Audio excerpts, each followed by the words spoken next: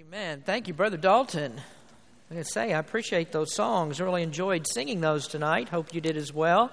Some of you may not know some of those, but it's good to learn something new every now and then.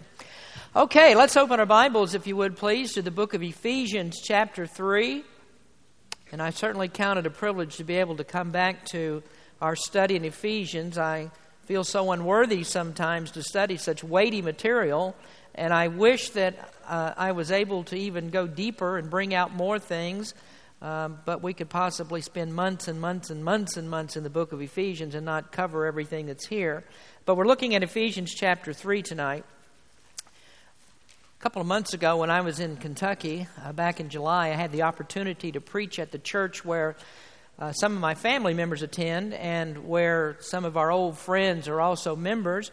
And whenever you're asked to preach somewhere that you don't often get a chance to preach, or you only have maybe one or two times to preach, sometimes it's hard to figure out what you really want to talk about. You have so many sermons, of course, that have been written that sometimes it's hard to decide which one that you want to preach. When I'm preaching here, that's usually not a problem because I'm almost always in a series. So you don't have a hard time trying to figure out what you're going to preach next, because what comes next is always the next verses or the next chapter. And so you already have the material there, and you know pretty much where you want to go with that. So when I was gone, there were a couple of or three of our men that preached in my absence.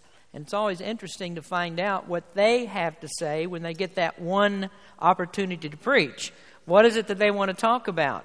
And there's probably many of you out there that you never get a chance to preach, and maybe you would never get up here, but you're sitting back there thinking, here's what I'd say if I could preach today. And I used to think like that all the time, too. My wife often says, you ought to let me preach sometimes, because I got a few things I'd like to say. And I don't, because most of those things are about me, so I don't let her preach. But the point I'm trying to make here tonight as I talk about this is that God calls preachers. And I don't think there's anything wrong with layman preaching, and that's why we do it. I think it's a good thing for us to do. But the main job of preaching is left to those that God has called to that.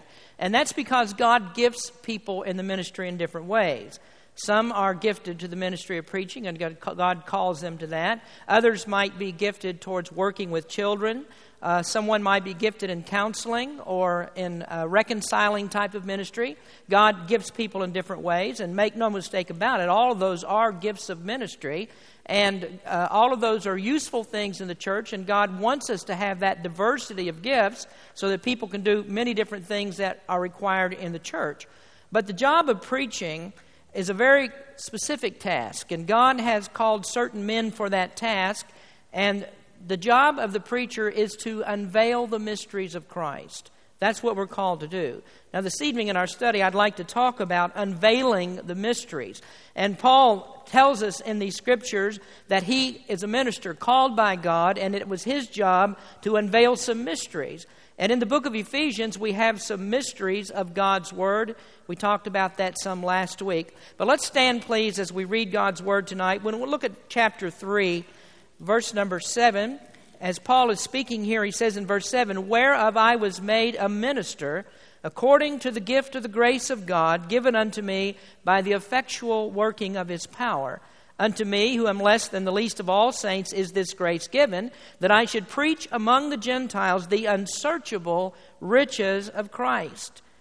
Now, I notice particularly in that verse, he says, "Unto me, who am less than the least of all saints." Can you imagine Paul writing something like that?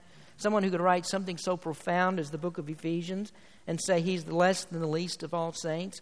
Verse number 9, "And to make all men see what is the fellowship of the mystery, which from the beginning of the world hath been hid in God, who created all things by Jesus Christ, to the intent that now under the principalities and powers in heavenly places might be known by the church the manifold wisdom of God, according to the eternal purpose which He purposed in Christ Jesus our Lord." Let's pray. Lord, we thank You for the reading of Your Word tonight, and what an awesome task it is to stand before people and to unveil a mystery, to talk about Your Word and things that You'd have us to know here. So we just pray, Lord, You might bless in this service tonight.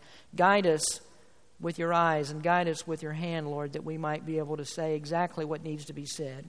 In Jesus' name we pray. Amen. You may be seated. Tonight the subject is unveiling the mystery.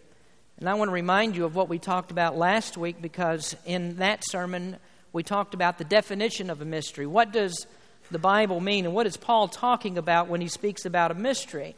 Well, a mystery in the Bible is not something that's unexplainable. It's not something that's incomprehensible, but it is something that can only be understood by those who have been initiated. And I explained that last week as being those who have put their faith in the Lord Jesus Christ as their personal Savior. The mysteries of the Word of God are revealed to those who know Jesus as the Savior. And the mystery in Ephesians, the overall encompassing mystery, is the preaching of the gospel, or the very gospel itself. And when we talk about the gospel, I'm speaking more than just about simple faith that we have in Christ that brings us to a saving knowledge of Him, because the gospel also includes things like the miracle of the virgin birth. It speaks about the incarnation of Christ, and also the kenosis of Christ. And what that simply means, the kenosis of Christ, is how Christ emptied Himself, how He gave up His glory, His heavenly glory, and He condescended to the place that He would become the servant of men. That's called the kenosis of Christ. But also in the gospel we find the death of Christ. There is, of course, the miraculous resurrection of Christ. And we would never want to forget also it includes the second coming of Christ. All of those things are in the gospel, and there are other things as well, many other doctrines that we could talk about. That's the general mystery of Ephesians. But Paul speaks about a particular mystery, and this specific mystery is the mystery of the church. And Paul shows us that the church is actually, in the New Testament era, God's plan and program for the world. So this is Paul's subject in this part of the book of Ephesians, and in fact it will be for the rest of this book, the mystery that is unveiled that God has given to us about the church. Now, Paul states in verse number 7 that he was made a minister. So he was given this ministry of unveiling it. And that's where it starts for all of us. All of us, as we come to faith in Jesus Christ, have to have that mystery revealed to us. And almost without exception, usually that starts with the preacher of the gospel, the one who gives the message. And this evening I want to talk about unveiling this mystery. So let me speak to you first about the work of his ministers. Paul says here, whereof I was made a minister according to the gift of grace given unto me by the effectual working of His power. So he says he was made a minister. In fact, this is not something that Paul chose for himself. It was not Paul's idea to become a minister of the gospel of Christ. And we all know Paul's story, that he was the least likely to be one who would called to do this. In Paul's mind, he would never be a spokesman for Christ. Paul was a hater of Christians. He was a hater of Christ. He despised Christ and Christians. But we notice here that Paul says it was by the effectual working of His power. And so what he means by this is not something that he chose for himself. This is what God chose for him. And we might all do well to sit up and pay particular attention to this phrase, the effectual working of His power. Because we have so many people that are concerned about the idea of the freedom of the will, and that we have to have choices left up to us, and we have to be able to make certain choices in our life. But here we see a choice that God made. This is a choice that God made for Paul, and that's why he says God works effectually. And what that means is that what God sees fit to do, God does. And it doesn't matter what you or I think about it. God does what He wants to do.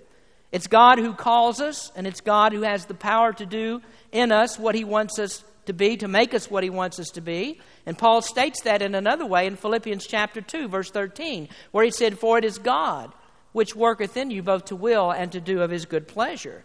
So the things that we resist in our own human will, in our own human nature, God takes those things and He turns them around and He conforms us to His will so that we agree with what God wants us to do. And if God didn't do that, there would never be a person would be saved, and never would there be a person who would surrender to the call of God for some particular ministry. Because it's not in our human will, nor in our human nature to do what God wants us to do. And so God changes that will in us. Now you'll also notice here that He doesn't say, God asked me if I wanted to become a minister. And He didn't say, God gave me a list of ministry options. And he said, you pick the one that you would like to be. No, that's not what he says here. God made him a minister. This was the effectual working of God's power. And I don't think that Paul ever ceased to be amazed how that God could take a person like him, and he shows it right there in that 8th verse, as I commented while we're reading, that how God could take a person like him who is a hater of the gospel, and yet he becomes a preacher of the gospel. How does God take somebody who hates Christians, who hates Christ, who is a blasphemer, and turns that person around into a harbinger and a lover of Christ? Well, the only answer is the effectual working of his power. It's not something that you or I decide to do. It's what God decides to do to us and in us. So now Paul says he has his job. He's assigned by God with this task, and there's work for him to do. So I'm going to talk about the minister for just a minute. What does a minister do? What does a pastor or the preacher of the gospel do? Well, of course, he does many things. Some people think that the pastor's job is a very easy one because all that you have to do, is get up 3 times a week and speak for 35 or 40 minutes. And that's all you have to do, so you don't have anything else to do. Well, really, to get to the place where I can preach to you 3 times a week for 35 or 40 minutes actually takes 35 to 40 hours of preparation. And that's just the sermon time. That's not all the other things that have to be done. So, but the major job of the preacher is to preach that sermon, to deliver the Word of God, to teach the people. And I'm not making a complaint about it. Not at all. I'm not saying I don't have enough time or I want somebody to feel sorry for me, because I don't. I enjoy the preparation of the Word of God. I don't want to do anything else. And so when I have free time, you ask my wife, usually free time is spent reading something or preparing for something else or thinking about something else.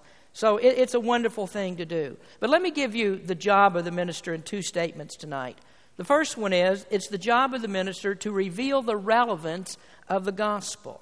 The primary job of the minister is to be a preacher of the gospel. That means we're to be the harbingers of this good news of salvation. And the way Paul put it in Romans chapter 10, he said, how beautiful are the feet of them that preach the gospel of peace and bring glad tidings of good things.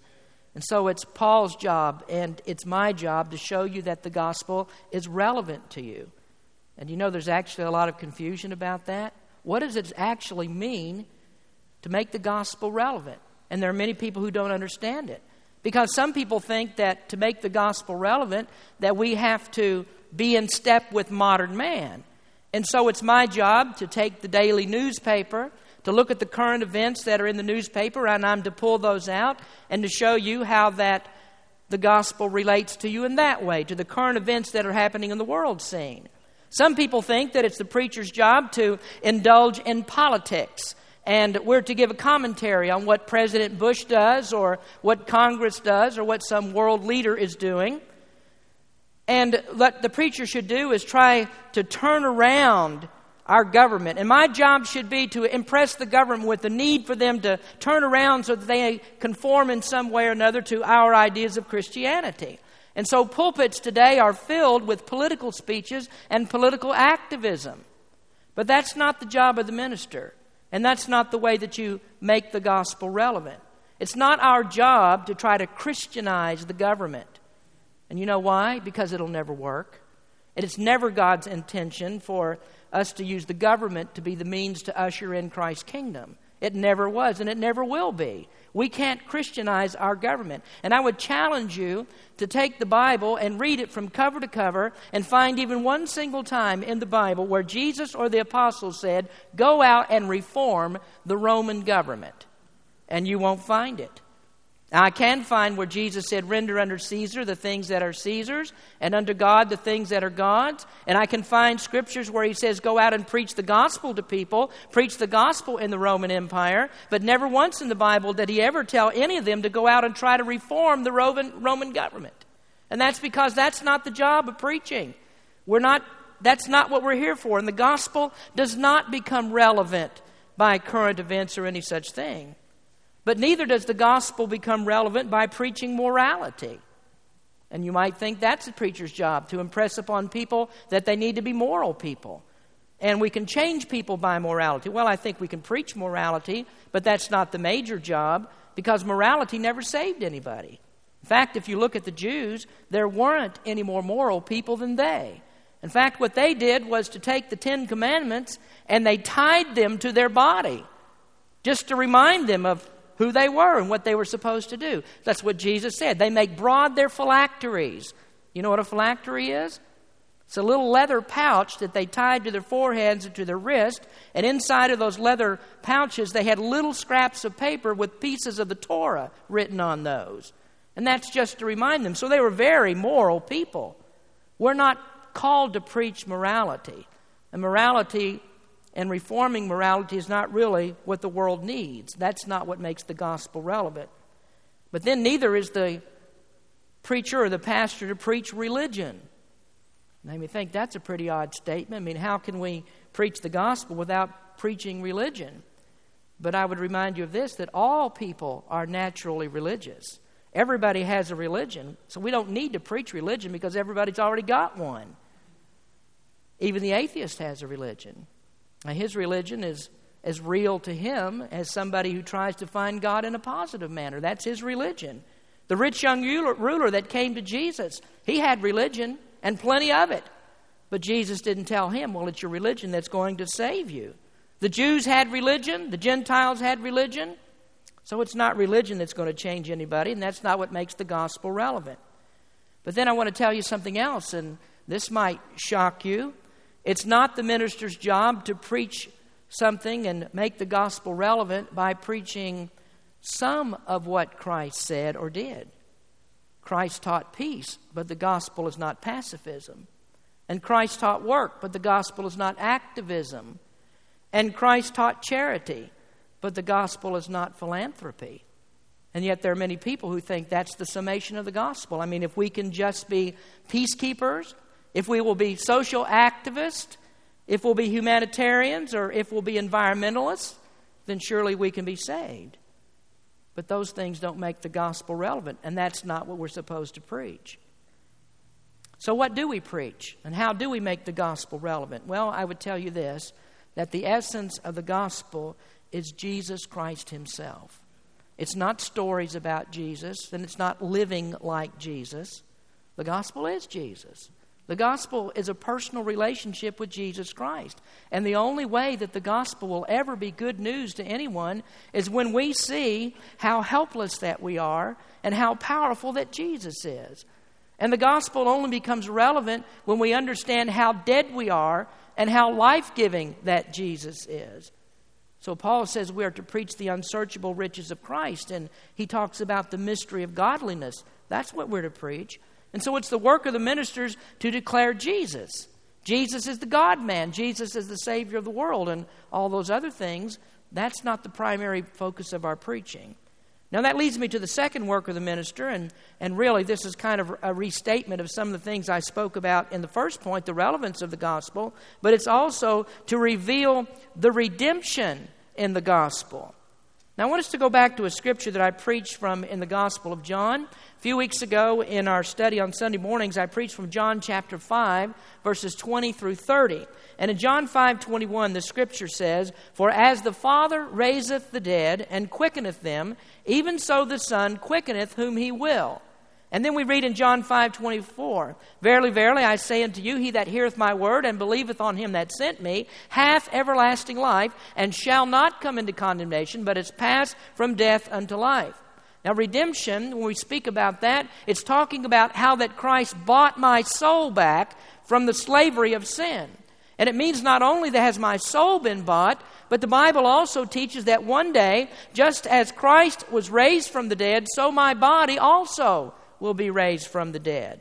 And so a minister of the gospel was to preach that all men fell in Adam, and that because of that fall, all of us are helpless, we're all condemned, and all of us now are a part of the dominion of Satan.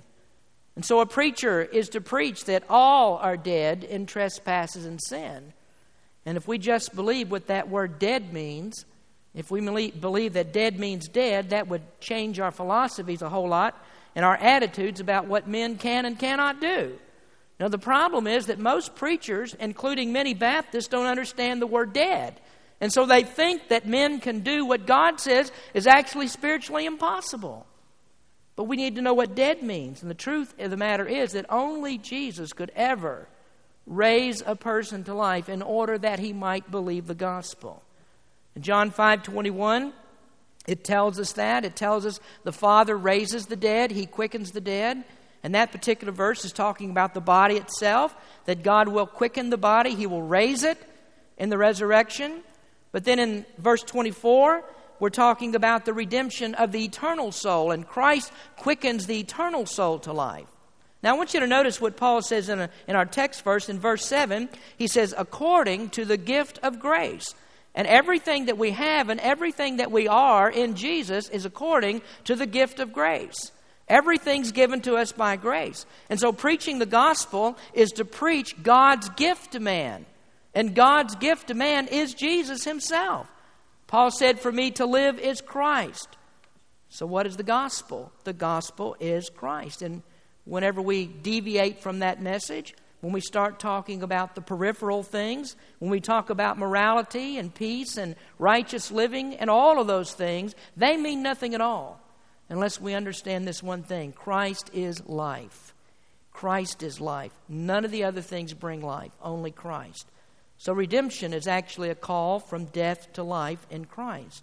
And whenever a minister forgets that, he begins to degrade his ministry. Lots of preachers out there today are giving and delivering all their sweet homilies on all different kinds of subjects, but unless they break this point clear, that life is Christ, then all of it's useless. So that's why I don't want to preach anything but the Word of God. You know, it's amazing the numbers of people who come to our church, and one of the things, I hear this so many times, is that I'm looking for a church that preaches from the Bible. And you think, what's everybody doing out there? Isn't that what all churches should be doing, preaching from the Bible? But that's not what we find today. Everything else is preached, but what did Paul say? That I should preach among the Gentiles the unsearchable riches of Christ. And so what do we preach? The unsearchable riches of Christ. Because in those things we find relevance and we find the redemption of the gospel. Now I want to move on to the second observation about unveiling the ministry. We first talk about the work of the minister, but next I want to talk to you about the wisdom of the message. Look at verse number 10 of our text. It says, to the intent that now unto the principalities and powers in heavenly places might be made known by the church the manifold wisdom of God. Now I want to go back to some of the earlier comments I made and sort of tie those with these verses. Earlier I said the minister is not called to preach or necessarily comment about current events. We're not to make the action of the government or the policies of the president. That's not to be the theme of our messages. But I don't want you to misunderstand this, that the Bible has the answers to all of those questions as well. In fact, the Bible has the answers to everything that's going on in the world today. And you might ask, well, where are the world events leading today? Well, what's it all about? What about the war in Iraq? And what about Israel fighting with Lebanon? Where's all that leading?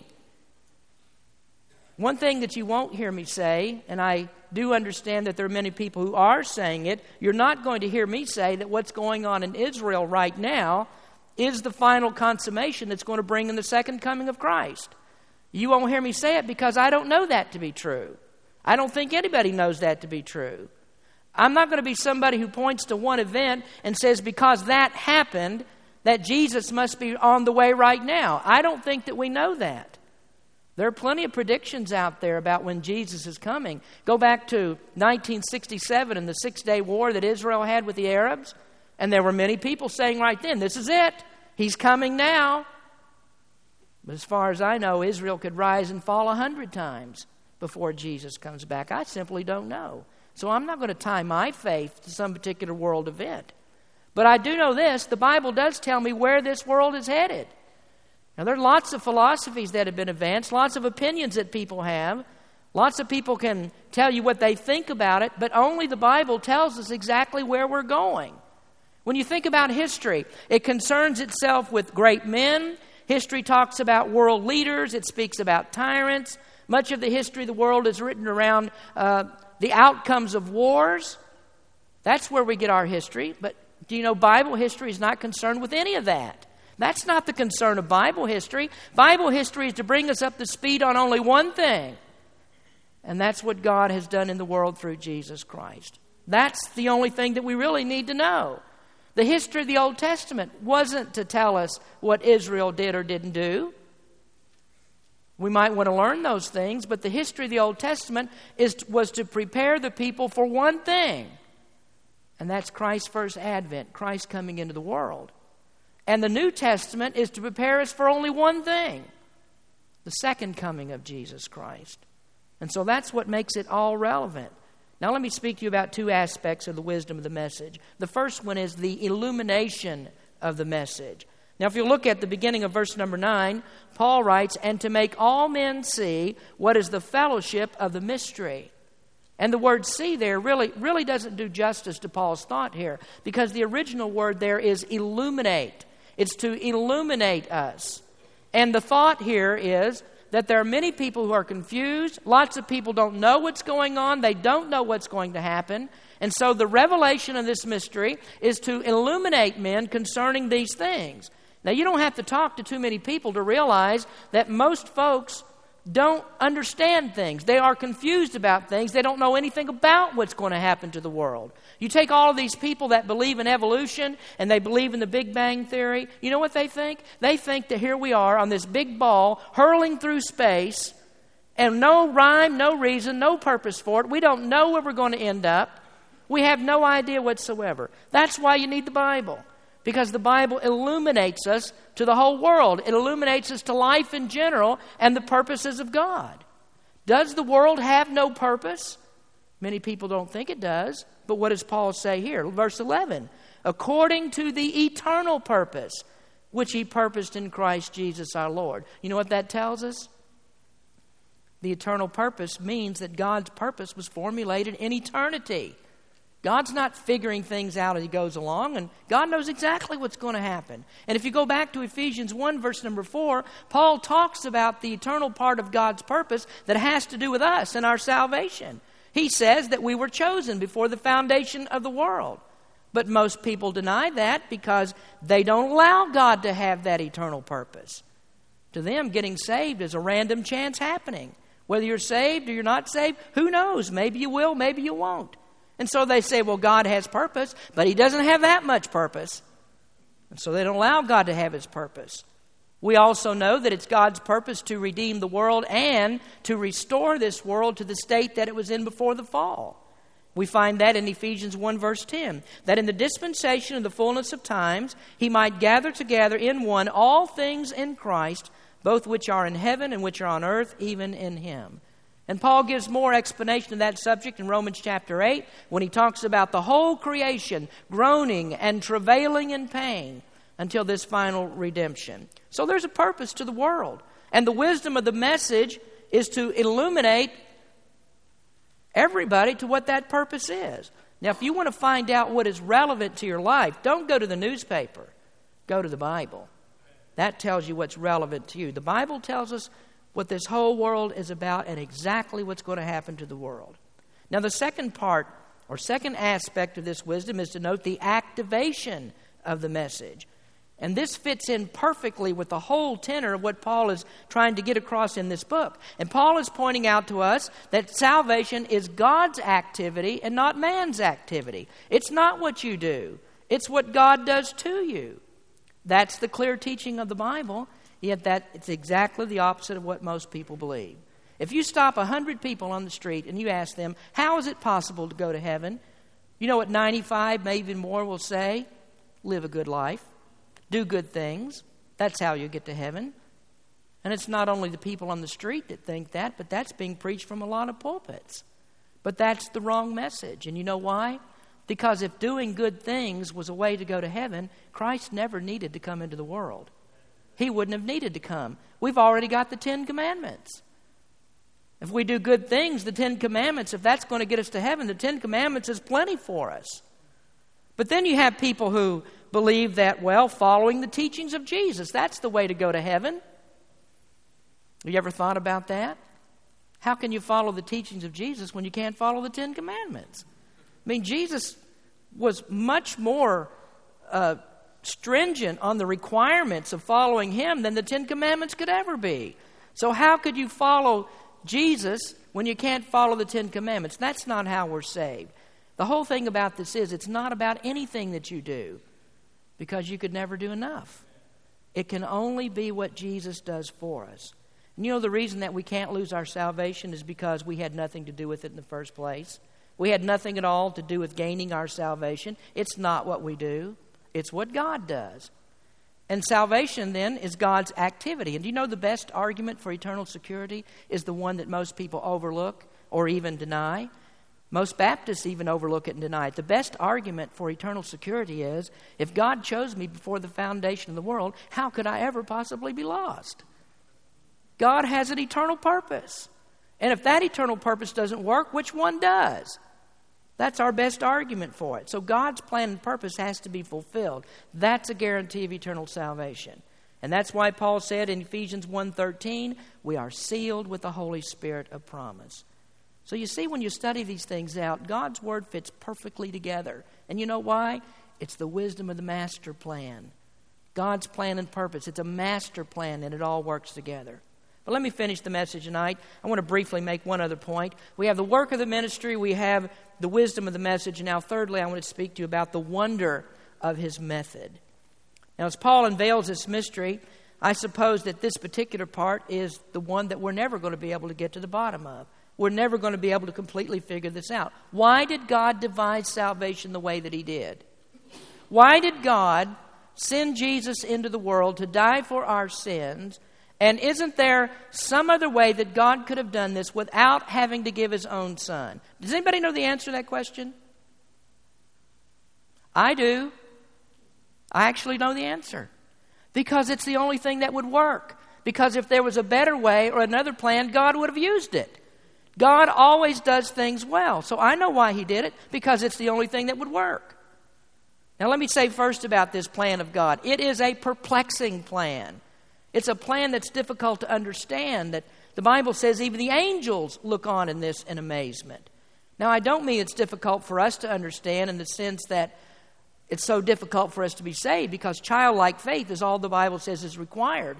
But the reason why God did it this way, that is hard to understand. Look at verse 10. To the intent that now unto the principalities and powers in heavenly places might be made known by the church the manifold wisdom of God. Principalities and powers is talking about the angels. And the angels look on at this plan of salvation in amazement. And they were amazed when one day that Jesus said, you know what, I'm leaving here, I'm leaving my home, and I'm going to go and save the world. And the angels looked on in amazement. They were perplexed by this. When they saw Jesus take off those royal robes, and they saw Him step off the throne, and when they saw Him leave His ivory palace, and He came into this world, and He was wrapped in swaddling clothes and laid in a feed box, you don't think the angels wondered about that? What's that all about? That's a strange thing to do. They looked on in amazement. And the angels were perplexed when they saw the King of Glory stoop down with a towel on His shoulder, a girt about His waist, and begin to wash disciples' feet. That's perplexing. And they were amazed by that. They were amazed when Jesus left His home, as I said, an ivory palace, and He came here, and He had no place to call His own. That was amazing. They were perplexed by it when Jesus allowed Himself to be mocked and to be spit upon, to have His beard plucked out from His face, and they were amazed by all of that. And even more were they amazed when Jesus Himself, the very Son of God, allowed Himself to be stretched out on a cross and for heathen men to put nails into His hands and His feet. And they were amazed by that. The angels look on at this in wonder. Peter said that the angels desire to look into the whole matter of salvation. And a very good interpretation of those words of Peter in 1 Peter 1 verse 12 is that the angels stoop down to see what this is about. And why do they do it? Because it's perplexing. Only the wisdom of God could ever figure out a plan like this. But then also, we could say that it is a problematic plan. In fact, if I could put it this way, this is the greatest problem that God ever faced. Now, that may not sound quite right to you, and you'll excuse me if I use an anthropomorphic expression. Some of you understand what that means. If you don't, you can ask me later. But this was the biggest problem that God ever faced. You see, when there was no light, that wasn't a problem for God, because God just said, let there be light. And when there was chaos, that's no problem, because God just moved upon the face of the waters. And when there was no time, that was no problem. All God had to do was send the earth on a journey around the sun. But when it came to man, there's a problem. There's a big problem, and the problem is sin.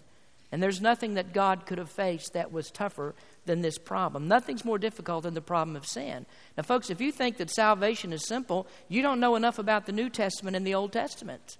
I mean, what did I spend almost a year going over last year when we talked about the tabernacle? You know what all that was about? It was about what God had to do because of this problem of sin. It was all those pictures and types and everything we saw in the tabernacle had to do with what God was going to do with Jesus in this world because of this one big problem, the problem of man's sin.